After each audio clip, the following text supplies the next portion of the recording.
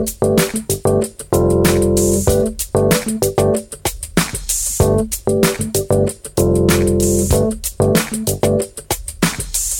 to the Diversity and Inclusion on Air podcast. This podcast is a program of the American Association of Veterinary Medical Colleges Diversity Matters Initiative. The podcast explores various issues related to diversity and inclusion in the veterinary profession and provides the AAVMC an opportunity to offer ongoing diversity programming to our member institutions as well as all veterinary professionals. My name is Dr. Lisa Greenhill, and I am the Chief Diversity Officer at AAVMC. So today we are talking about the environment and veterinary medicine. Now, according to the National Oceanic and Atmospheric Administration, the Earth's temperature has risen by 0.08 Celsius degrees per decade since 1880. For those of us in the US, we don't do Celsius, so that's 0.14 Fahrenheit. We can have that conversation later on that diversity issue. But the rate of warming since 1981 is more than twice that. It is rapidly increasing. And anyone who watches Planet Earth shows like I do on the weekends knows that the dramatic changes in climate and weather have had a really negative impact on wildlife. Polar bears are not living very polar lives much anymore, and water scarcity is decimating animal populations around the world. Certainly, veterinary medicine is concerned about those things. There are animals involved, right? But what about this issue, these larger kind of things that we talk about in the profession, like One Health, planetary health, public health, all of those kinds of things? What about the people who are in the mix? We know that often low-income communities and communities of color are more likely to live in places experiencing environmental harms. They typically have exposure to more pollution, more waste runoff, and just more of all the things that are not all that great. We see in human health data that also that some of these things are, a part of kind of what goes into creating health disparities. And those things are really just attributable to environmental racism and classism sometimes. And this is not just an American issue. This is a global problem. And so at a recent meeting in July, one of our guests kind of talked about some of these issues and kind of, what is our role as a profession and what is the role of the colleges in preparing new veterinary grads? What is our role in environmental health? And for me and my work, of course, I'm really justice oriented. So it brought me to the question more specifically around what is veterinary medicine's role in environmental justice? So to discuss all of this and probably a few other things along the way, I'm really pleased to welcome my three guests today, Drs. Andrew Hoffman, Craig Stephen, and Christina Petten-Brewer. Yes. Thank you so much and welcome to the show, each of you. I'm so glad that you're here. Thanks. Yeah, thank you. Great. So as is our custom on the show, I have my guests introduce themselves. So Christina, we're actually going to start with you this afternoon. Tell us a little bit about yourself. All right. I am a veterinarian that I graduated from Brazil. And then I came to the United States to pursue my graduate studies in zoo and wildlife medicine with Dr. Murray Fowler at UC Davis. And I did all my residency training and I had to redo veterinary medicine again because I had a foreign degree. So, and then continue to the graduate school and residency and all the preparation we have to do it. Interestingly enough, since as I was a veterinarian from Brazil and working with the wild animals, I always was concerned with the environment. So that is already part of my own vision.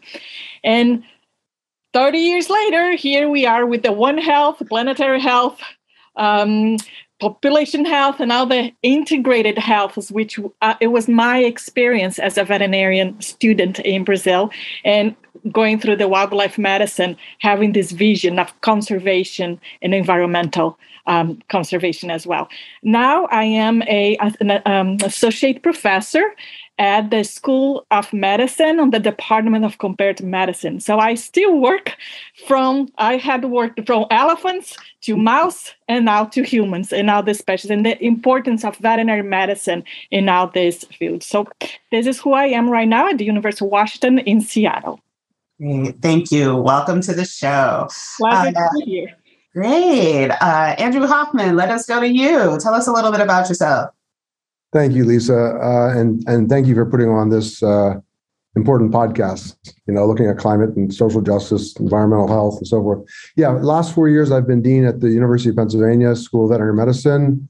I'm a large animal internist by training. I did 24 years at Tufts before that, was very research focused. I was working in smoking-related illness, which might have been one area where I was focused on One Health from the perspective of animal models, both induced and spontaneous models, but also really thinking about health disparities, because that's a really big contribution to smoking-related illness.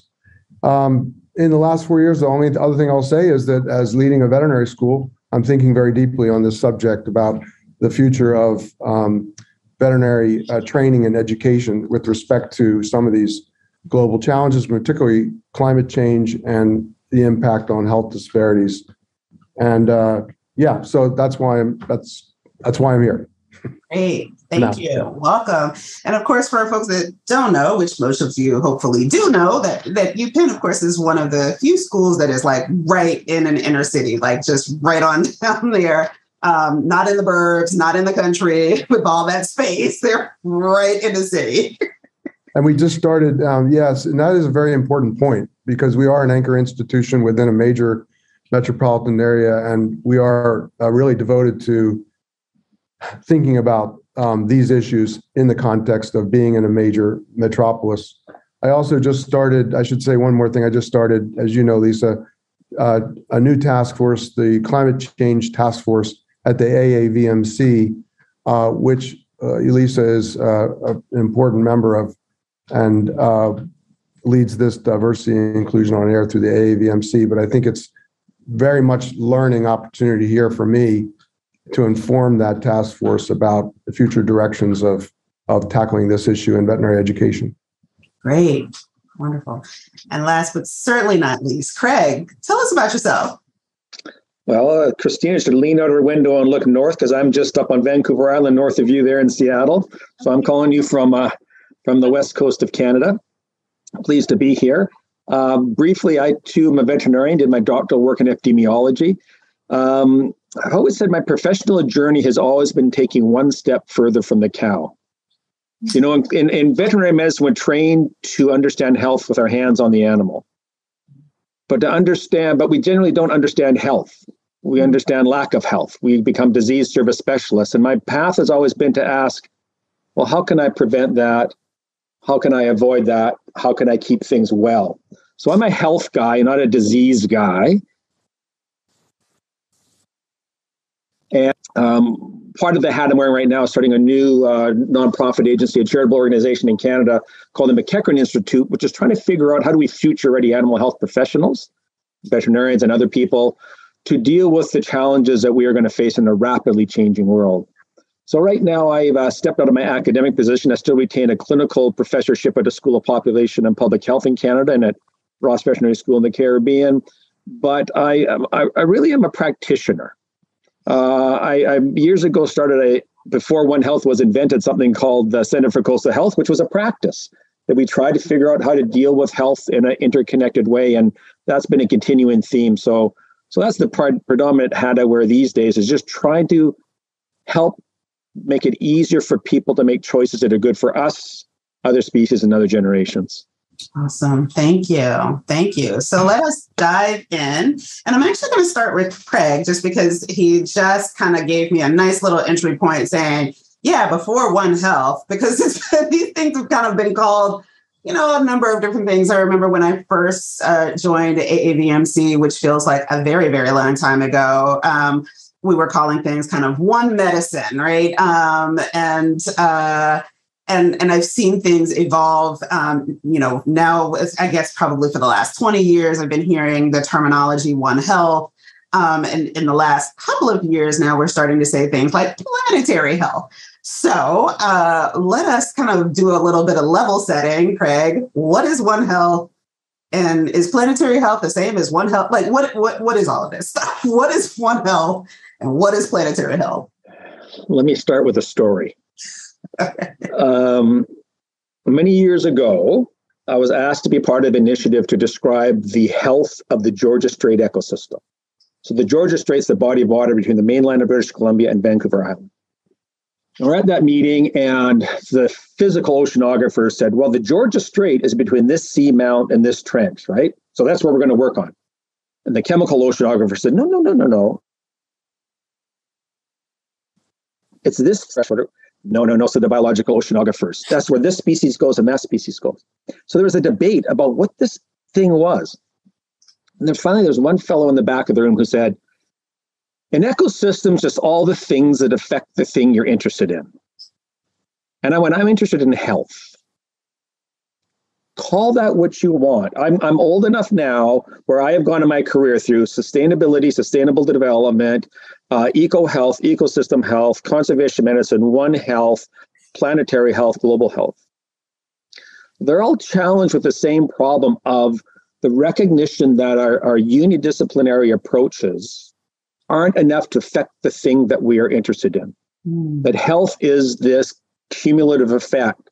And by taking little pieces of it, we're not able to fix it. One Health is, I've got textbooks out on One Health. I've written extensively on One Health, and I'd like to throw the term out now. Don't worry about the word. What is it we're actually trying to achieve? And let's focus on that. And that's where our debate has to change to. Not what are we trying to promote, what kind of brand we're trying to make, but what's the change that we need to make in a rapidly changing world. Let's figure out how to make the change happen. Yeah, thank you for that. So I'm going to go to Andy. Where does VetMed really fit in this, right? I started my career with AAMC, the human medicine folks. I can tell you that they weren't talking about this back then. Much respect for Theta and now being at a medical school. I'm glad that they're talking about these things. But they weren't talking about that. And they certainly weren't talking about, the role of veterinary medicine as a partner in protecting public health, right? So where does VetMed kind of sit in this, Andy? Yeah, it's not obvious. But I think if you just step back from the history of the Anthropocene age, where human activity dominates all impacts on the environment through the last, a couple hundred years, and certainly from the Industrial Revolution, it's been a huge extractive process. And we're talking about fossil fuels, we're talking about natural resources, and we're talking about land conversion for agriculture and so forth. And so right away, the history of colonialism and then extraction of natural resources evokes immediately a history of the enslaved and oppression and inequities. And the veterinary profession is born out of this industrial age, industrial agriculture, industrial technologies, biotechnologies, and the advent of sort of modern medicine.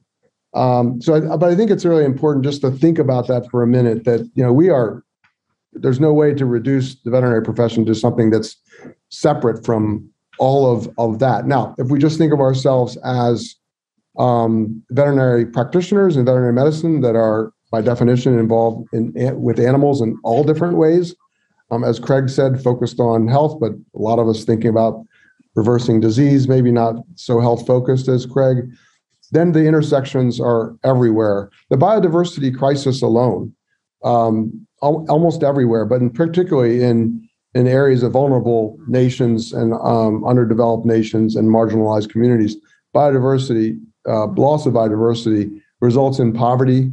It predictably encourages the spillover of viruses and pathogens. People lose their income, their farms, there's the desertification. All this impacts our profession because we're stewards, along with farmers and farm families and communities around the world. We're stewards of animals and animal production and food security. So it intersects with respect to agriculture and food security.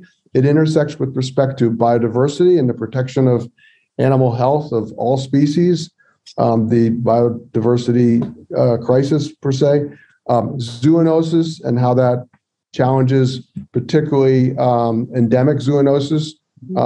Really, and I'm just going to shamelessly promote Craig's book. We love it. We love it. This is an amazing book, and I'm just going to say, because I learned a lot of this, some of these details, I think, in terms of examples that he gives of endemic diseases and how, and some zoonotic, some are not, some are interspecies, but they ultimately impact humans and the veterinary profession because they bring about poverty and either the success or failure of food systems. Invasive species, antimicrobial resistance, empowerment of women and girls, climate and environmental challenges are challenges to women. Women around the world, particularly in Africa, are closest to the environment. And they are stewards of the animals, they're stewards of water, and they are impacted mostly sociologically in terms of their health and their mental and physical well-being by environmental degradation. In particular, we're looking at climate change right now. So, and the veterinary profession, again, our role is to ensure global health, ensure food security. Yeah. So again, those are some of the areas. There's lots of other things, but I think I think we have to think about the intersectionality between climate, zoonoses, deforestation, biodiversity, and of course, the impacts on human health. Yeah. That dovetails so well with what Craig said about, here's all of this different language, but really ultimately this is about health, like health for all the living things, right?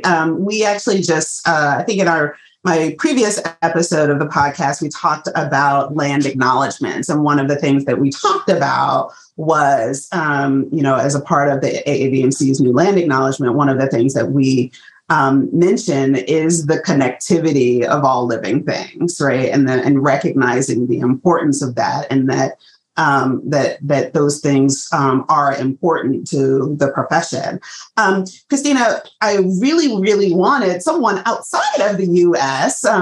with a history from outside of the U.S. And Craig, I mean North America, U.S. So that really can kind of talk to the fact that this is really not just, we get pretty myopic about a lot of different things. And we're like, oh, climate change. And here's, what's happening in the US as though air doesn't move, right? Like it's just like the butterfly effect, right? And so, I was really interested recently. I was reading up on what's happening in Brazil with deforestation in the Amazon and some of those things, and how it is certainly not only impacting the ecosystem from an animal perspective, but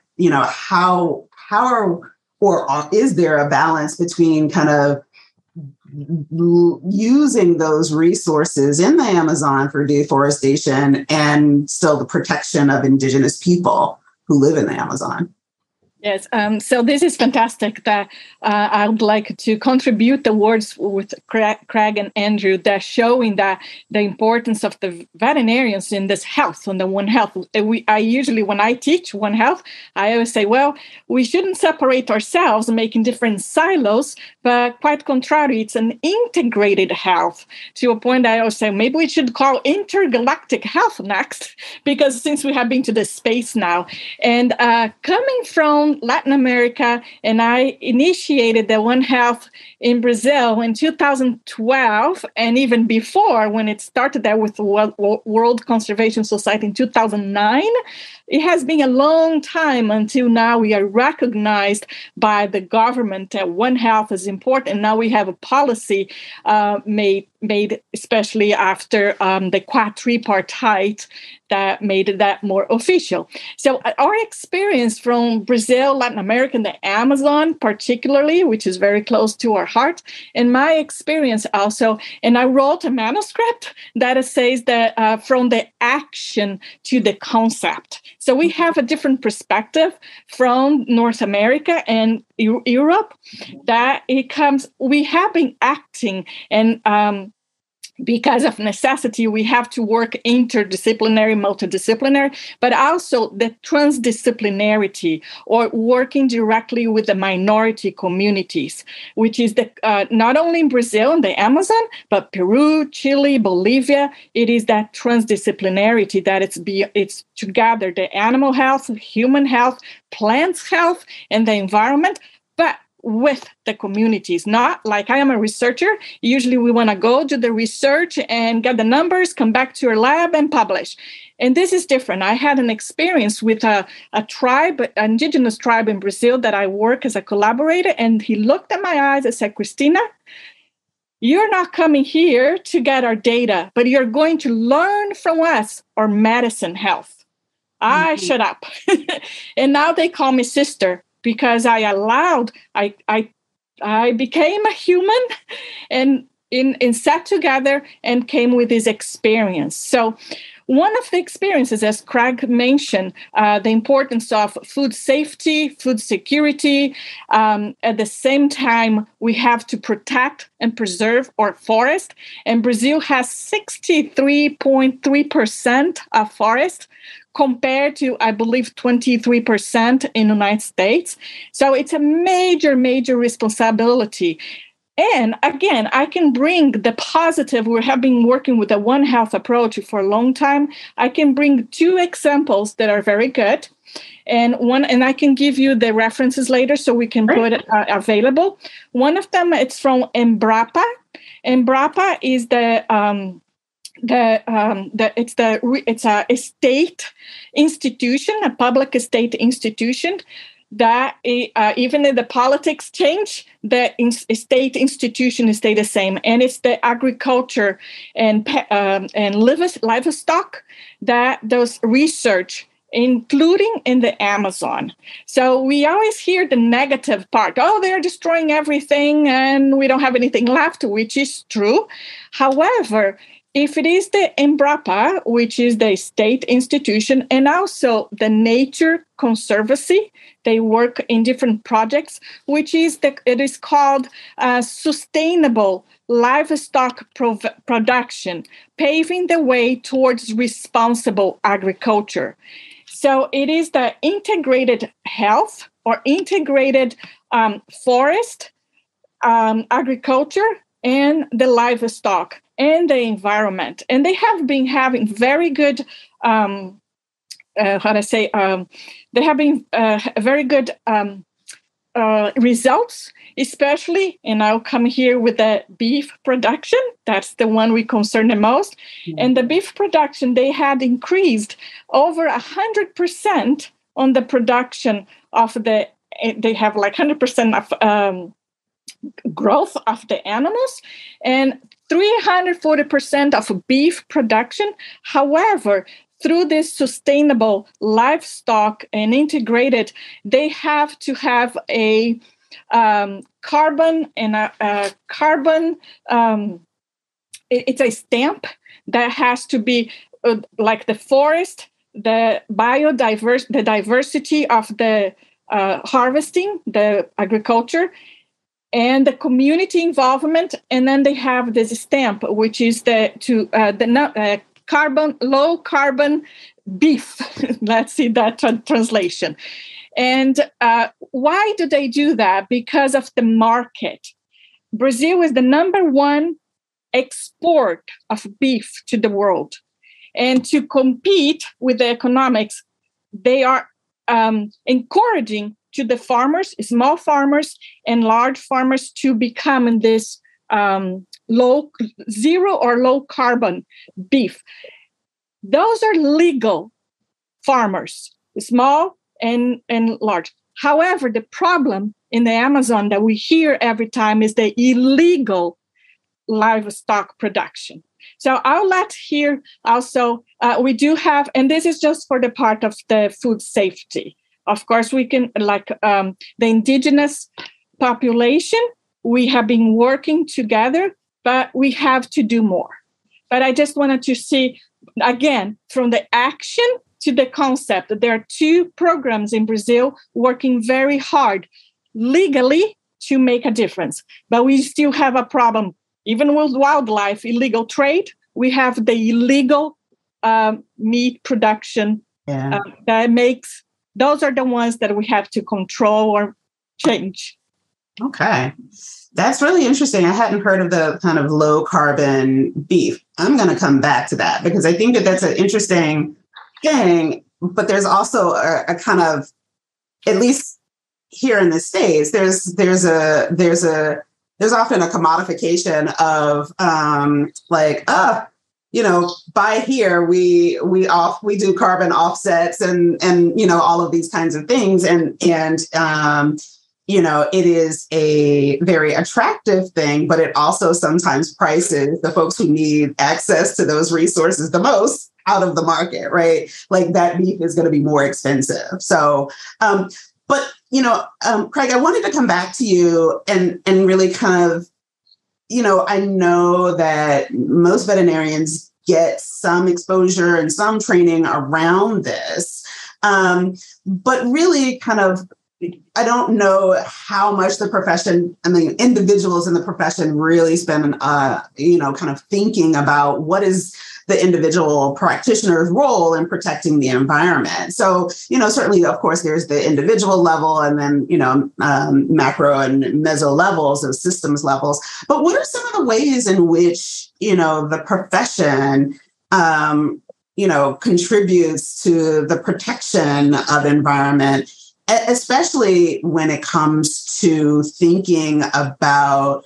how to protect surrounding communities? Well, how much time do you have? I know. Right? I think there's a couple of things that are really important here. One is that I get increasingly worried that veterinary medicine is selling a false bill of sale to the students, like One Health and equity, all that, and the curriculum takes them down into disease service, which is a really, really important job.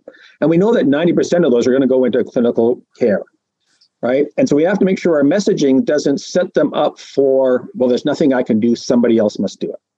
But that's one thing that's really important, is that ethic. Because I think at best you could say they might get exposure. I would argue they don't really get training to really work in these fields. The second thing is disease is the job of specialists. Health is a team sport. So we need to start talking about an animal healthcare system, not veterinarians. All right. Most of the people who keep animals healthy are not veterinarians. All right. The people who house them, feed them, make sure their forests are intact. Those are conservationists, farmers, agronomists. They're all part of the healthcare continuum. Just like in human health, we have the coroner, the emerge, the GP, public health, health promotion. We're way down here. And in fact, in literature reviews we've done on climate change and animal health research, wildlife health research, fundamentally veterinary medicine, the bulk of the attention is to documenting demise.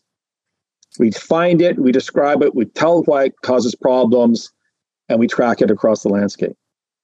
So there has to be this shift that vets can do it all, because that is the wrong model to use. That's certainly not the human healthcare model. So the question is, where can you find the leverage that you can pull where you find yourself in the profession? Now, certainly all of us, the other problem I have with veterinary medicine is veterinarians tend not to get involved unless some cared about fish in Canada until aquaculture became big. Very few people care about wildlife because there's not a client, right? So we first have to recognize there's more than a paying client. So the first and most important thing that every veterinarian can do is vote. They can advocate. They are trusted members of the community. They can show up at the municipality and say, why are you cutting this forest down in this town? Here's the reasons why not. You can speak your voice and not have to get paid to it. You have training, you have perspective, you have credibility in the community. Justice doesn't happen from science and from syringes. It comes from passion and advocacy. So we have to have that ethos developing in that you're not going to vet school to become a veterinarian. You're going to become an enlightened, educated citizen that can make a difference. So I think all of us can do that. Then we're all individuals. We make our choices about the food we buy, what we do. I just got asked to go down to the U.S. to give a seminar for a sustainability club. And I showed them my carbon footprint would be 4.7 months worth of my carbon footprint to fly down there for the sustainability group. So we have to walk the talk. right? We have to start saying, what do I have to do? What do I need to do? Tough decisions have to be made. The next thing we're going to have to recognize is you can't save the world without taking a risk. You might not get a client. You might not have the car you want. You might not get the job you want, but we are at an emergency time. So those are things you can do regardless of 4 years as a veterinarian. Then that can carry over to how do you run your pandemic? Can we do telemedicine better and decrease travel for people? Can we, in fact, figure out how we do scavenging our anesthetic gases, how we design our clinic, all those sorts of things. I think we have to be careful with balancing this idea that it's all individual action. It's really important individual action, but that doesn't get rid of the structural and systematic impediments to doing the right things. And the veterinary profession can play a stronger voice in being that advocate. You said it earlier, Lisa. We are the stewards for animal health. And this is one of my big concerns about One Health. It is focused on, we look at animals to protect people. Now, without a doubt, you must have biodiversity for human health. I'm a public health person, although I deal with animals. I'm an intergenerational public health practitioner, right? And I do that by looking after animals and doing what we're good at, right? So I think that we have to make sure that we recognize that there is value in advocating for the things that animals need to stay well, because that will provide the things that keep people well as the resources they need to be well. And just sort of one last illustrated story about this. So this is when I was doing One Health capacity development in the Caribbean. And a colleague of mine who was in charge of agricultural animal health section in this country was very, very upset that physicians wouldn't come to the One Health stuff. Well, One Health, the community said, look, if you keep that animal healthy, what's going to happen in that farm? Oh, they'll have some food. Yeah. They'll have some income. Yeah. What are we going to do with that money? Well, they'll get a better house. I said, you've taken off 6 determinants of human well-being by looking after the animals and doing your job well. So we have to reimagine the narrative we're giving those students to say, you actually will deal with inequities, interspecies inequities, intergenerational inequities, and current inequities by doing your job really well, which is to give animals what they need to cope with the stresses that life throws at them. Ooh, that's a mic drop moment. I love that. I love that. And this idea of, you doing your job is helping to keep that animal healthy and all the folks around that animal, right? Whether they're in the wild or not, right? Or on the couch with you. I think that these things are just so important. And I think that we do kind of get caught up, especially you mentioned, the carbon footprint in terms of going to a sustainability meeting. I think that we deal with those kinds of ironies all the time, right? Like we're kind of trying to figure out what's the right way of doing things. We at the individual level, we end up focusing on, are we going to bag our own groceries, or are we going to pay the 5 cents to get a plastic bag? And what is the macro level impact of the 5 cent plastic bags, those types of things. But I think that you've reframed it in such a way, very much like Christina did, kind of what is the action, getting back and tying that to that concept. So thank you for that. What we call, of course, is the nutcracker strategy. It has to be from the bottom pressure and the top pressure, right? It's not one or the other. It has to be both. And we have to speak to our strengths. Veterinarians have a history of trying to be good at everything, right? And we've now got down to we're specializing more in clinical issues. But how do we develop the skills? I would love, here's a challenge for Dr. Hoffman. I would love to see a population health teaching hospital at a veterinary school, where the students see the role models of how to deal with these structural changes that set the conditions. Because we have to remember, more health was protected in humanity by affecting the conditions in which we live than by any medicine or surgery ever invented. So can we actually have role models in the veterinary schools and a practice of students seeing affecting those situations of living is doing my job, right? And by doing those situations of living for animals, who we are the stewards for, there are in fact co-benefits to other generations and other people, right? But we need that game-changing thinking right now. Yeah, Andrew, respond to that fantasy hospital scenario. One Health Hospital. I mean, let's call it something else. But I mean, there is that idea. But I just want to say, Craig, you've sort of connected us to this idea about determinants of health, and that has been widely studied in the human public health field. And it's obviously we invest less than 5% of all of our healthcare dollars in fixing the determinants of health. But what you've done is, in your writing and in your work, I think is important to recognize that you've connected us to the socio-ecological determinants of animal health.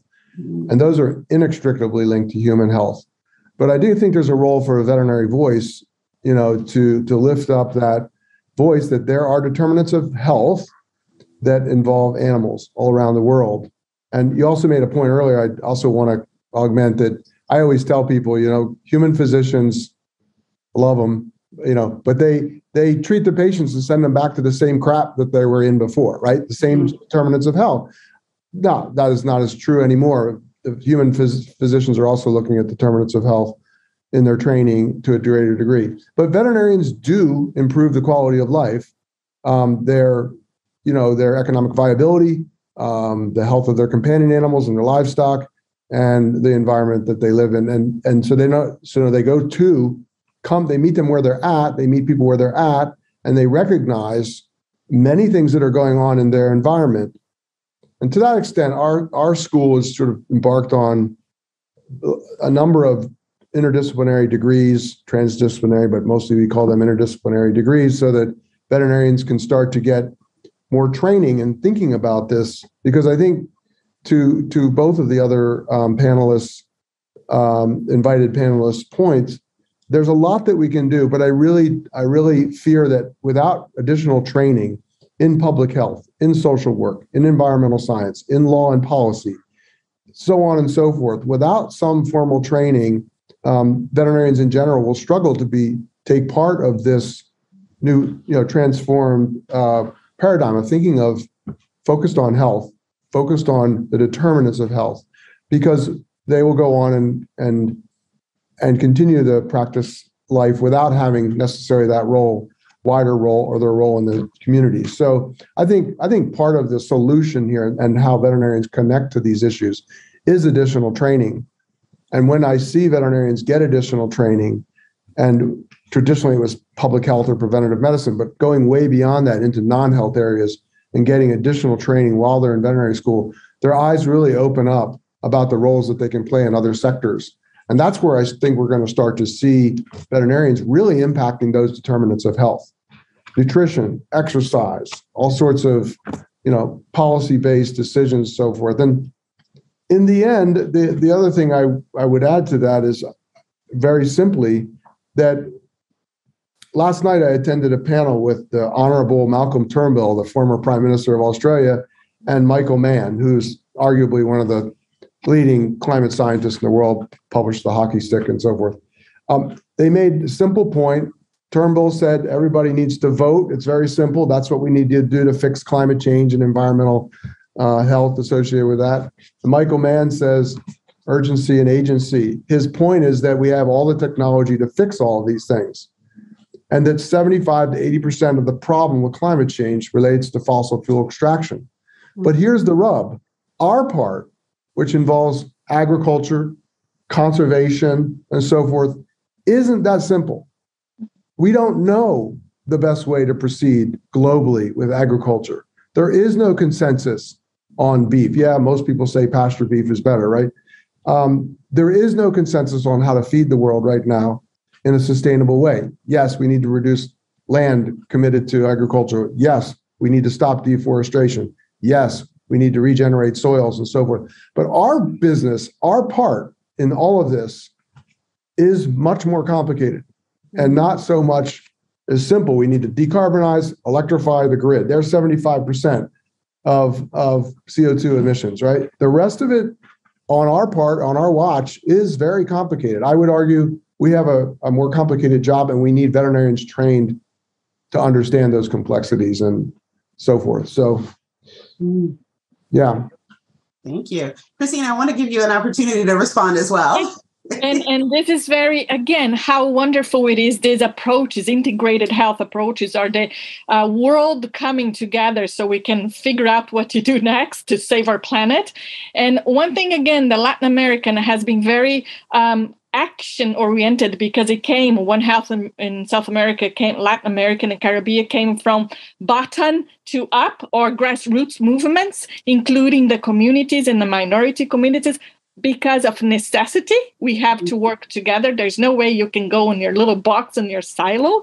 So that necessity of having to work interdisciplinary or together brought this importance even at the vet schools or graduate schools or postgraduate schools, that now we have One Health as part of the curriculum, not as one course, but different courses having this vision.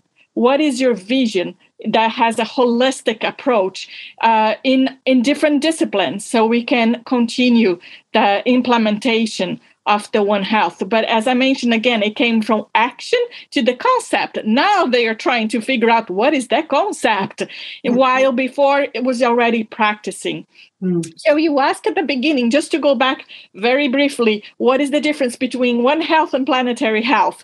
And then the planetary health, and I teach that every day, we have to know the differences. What is planetary health, eco health, population health, public health, global health, One Health? But so far, just a summary is when the planetary health came in 2015 with the Harvard, with the Rockefeller, the vision is anthropogenic. It is still seeing the human health and how the environment affects human health. And hopefully the animals will be part of them as well. We see the polar bear, but it's because of the climate change. Right. The One Health has a different perspective. It sees everything. It is a holistic, where equally human, animal, plants, and the environment has the same value, and one interfere each other. So we're still trying to discuss the concept. We're still trying to figure it out. But instead of separating ourselves in different groups, we can contribute with each other. I work at the School of Medicine, and we do have the Center for One Health Research at the Public Health and the School of Medicine. So I work with the physicians. So it is possible. We work together. But again, I think as veterinarians, we have an important role as leaders to work together, as for the future pandemics, as for all the topics that Andrew mentioned. All of them, we are in the leadership. We have to be in leadership position. Unfortunately, veterinary medicine in certain countries are more valued than others. So I believe we have to be a world recognition, the importance of veterinary medicine in health of the planet. So that is my perspective. I, again, come from the action to the concept. Yeah, I mean, I think that you raise an important point. I'm not a veterinarian. You all have let me hang around for more than 20 years. And so I picked up a few things. But I mean, I think that, the average non-veterinarian just doesn't, I remember back in the 90s when I first joined AAVMC the very first time. I mean, the first 2 years, I just kept being blown away. Like, really? There's a vet for that? Like, I didn't even know that was a thing. Like, just my vocabulary was so growing at such an alarming rate to me, because it was just like, wow, I had no idea all of the different ways that veterinary medicine plays into this. And yet all of you have also brought up something that I think is really important. My entire career pretty much has been in health professions education.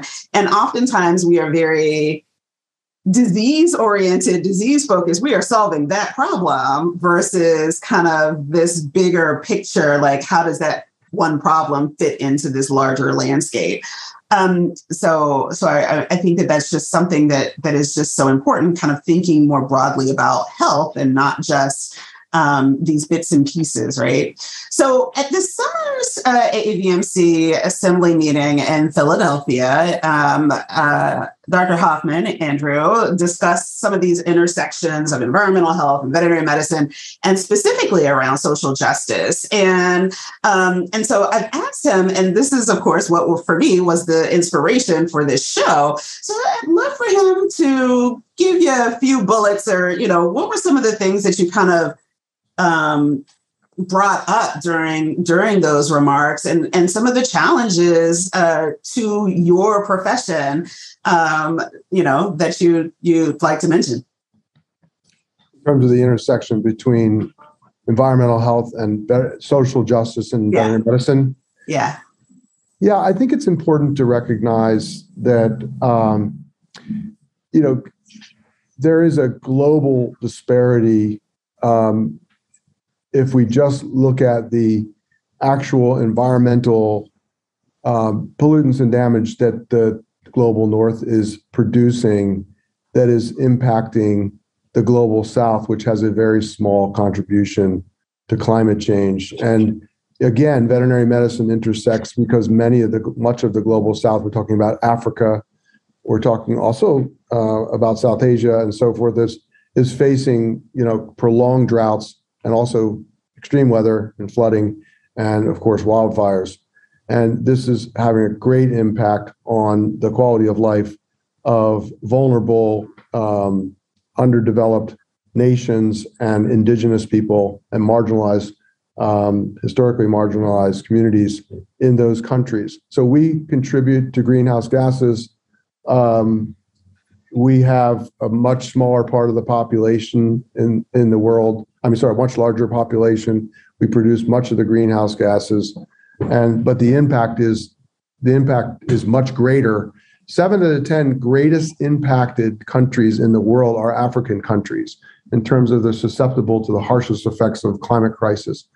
Africa is 15% of the world's population, but it only produces 2 to 3% of the total CO2 emissions. So right there, for me, this is a poignant time in human history where this is the disparities, where the social injustices of environmental damage is about as stark as it has ever been.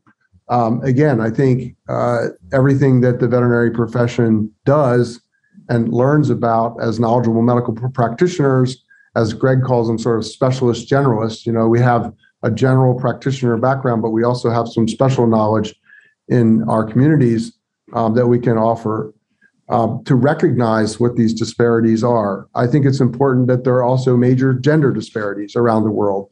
Again, I mentioned earlier, women and girls are more impacted by these. Let's focus on the climate emergency. In some ways, all of us are seeing what's unfolding in Africa as an accelerated version of what's going to happen to us. And I think it's very important that we need to educate veterinarians that all of these changes that are occurring in the climate, and we talked about what they were, are going to impact our stakeholders, all of our stakeholders.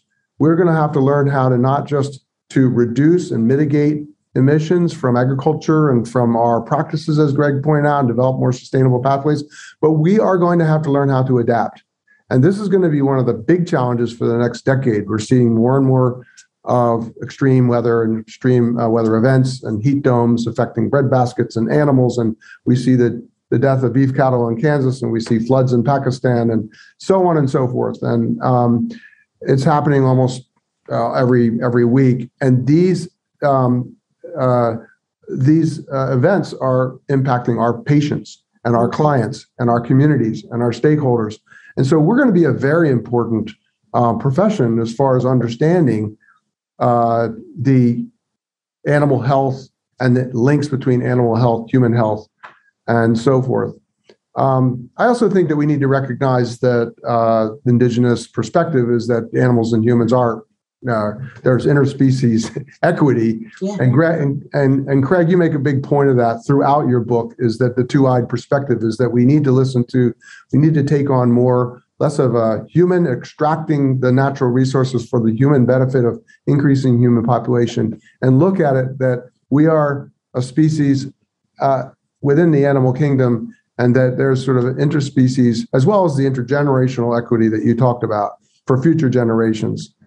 So I guess I don't know if I made the point that you were after, but I think it's just critical that as a profession we become educated and we understand that these impacts are coming.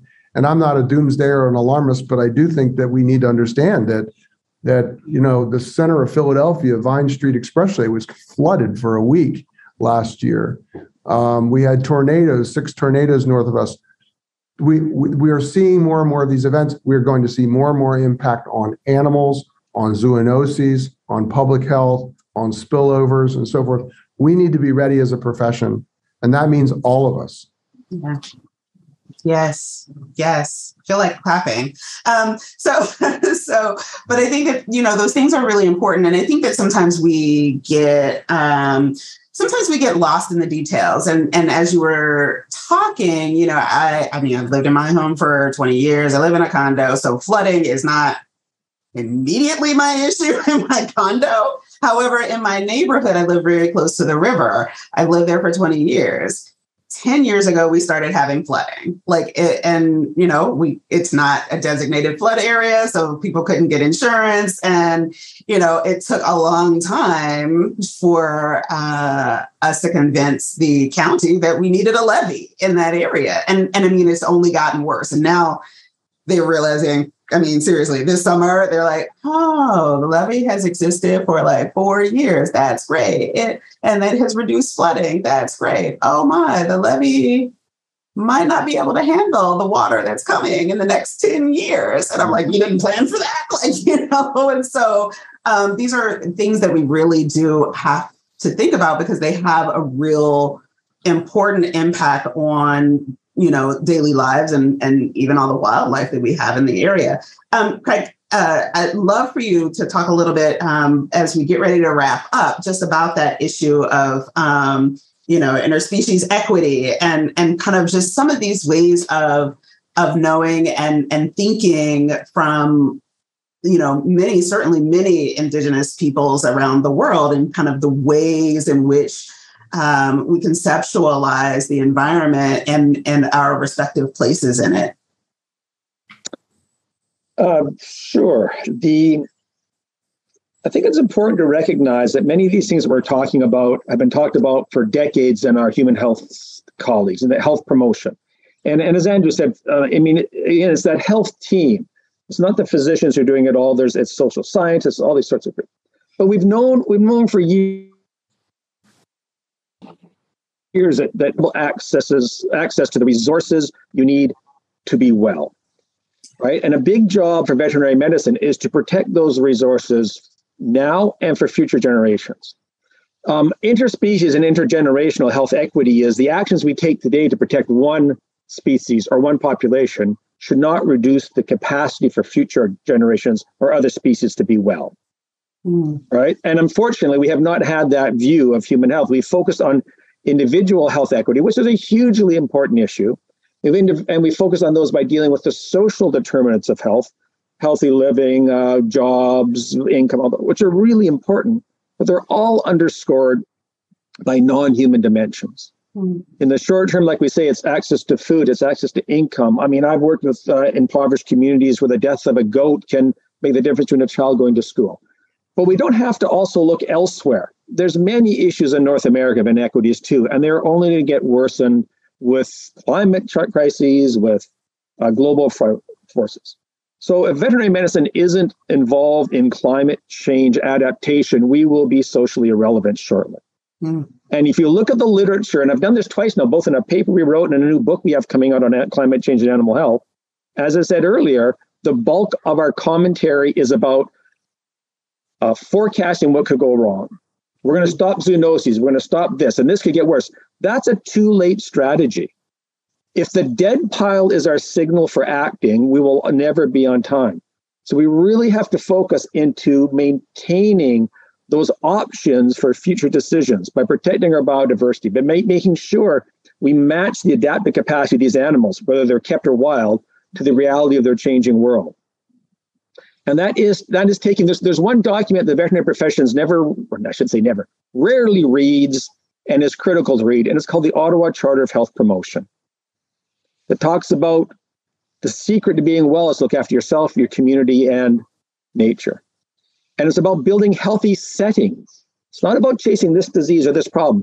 It's about creating settings that allow multiple species to coexist by not removing the resources others need to protect yourself. Anna's been very kind about some of my writing. I have done nothing but steal ideas from other disciplines. And almost everything that I write has been come out of the health promotion, harm reduction. I use a lot of my work based on drug addiction. How do we deal with drug addictions? Well, we can't get rid of the addiction, but we want to get rid of the harms. So we're addicted to fossil fuels. How do we deal with that and incrementally make changes that are fair and are just? So there's a big catch-up world for veterinary medicine to get into, and that catch-up is going to come by shifting away from morbidity, mortality, and suboptimal production to thriving, surviving, and flourishing.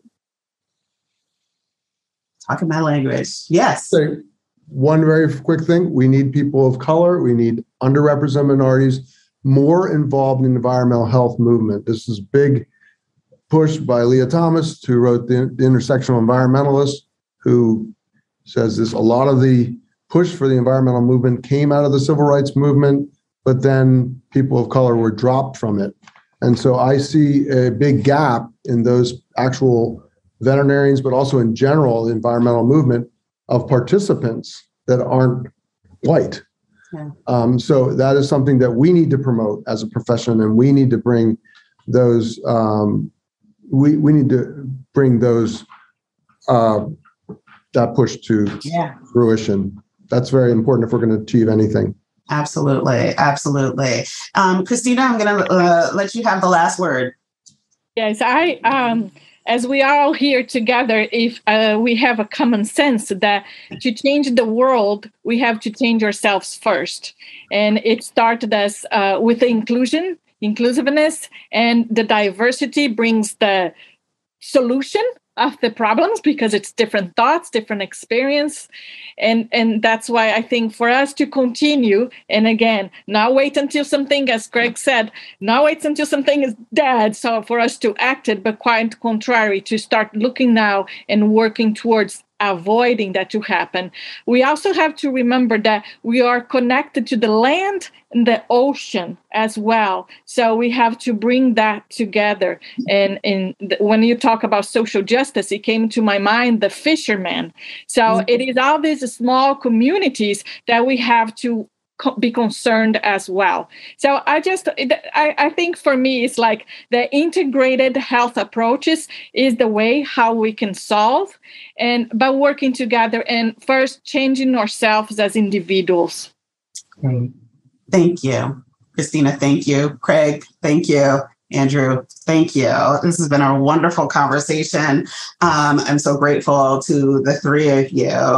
This has been another episode of AAVMC's Diversity and Inclusion on Air. Once again, to my guests, thank you again for joining me. Be sure to subscribe to the show on your favorite podcast app and like us on Facebook. We are under AAVMC's Diversity and Inclusion on Air. Of course, you can always find us on YouTube as well. I will be doing some more shows before the end of the year. Be sure to tune in. Thanks for watching. Thanks for listening.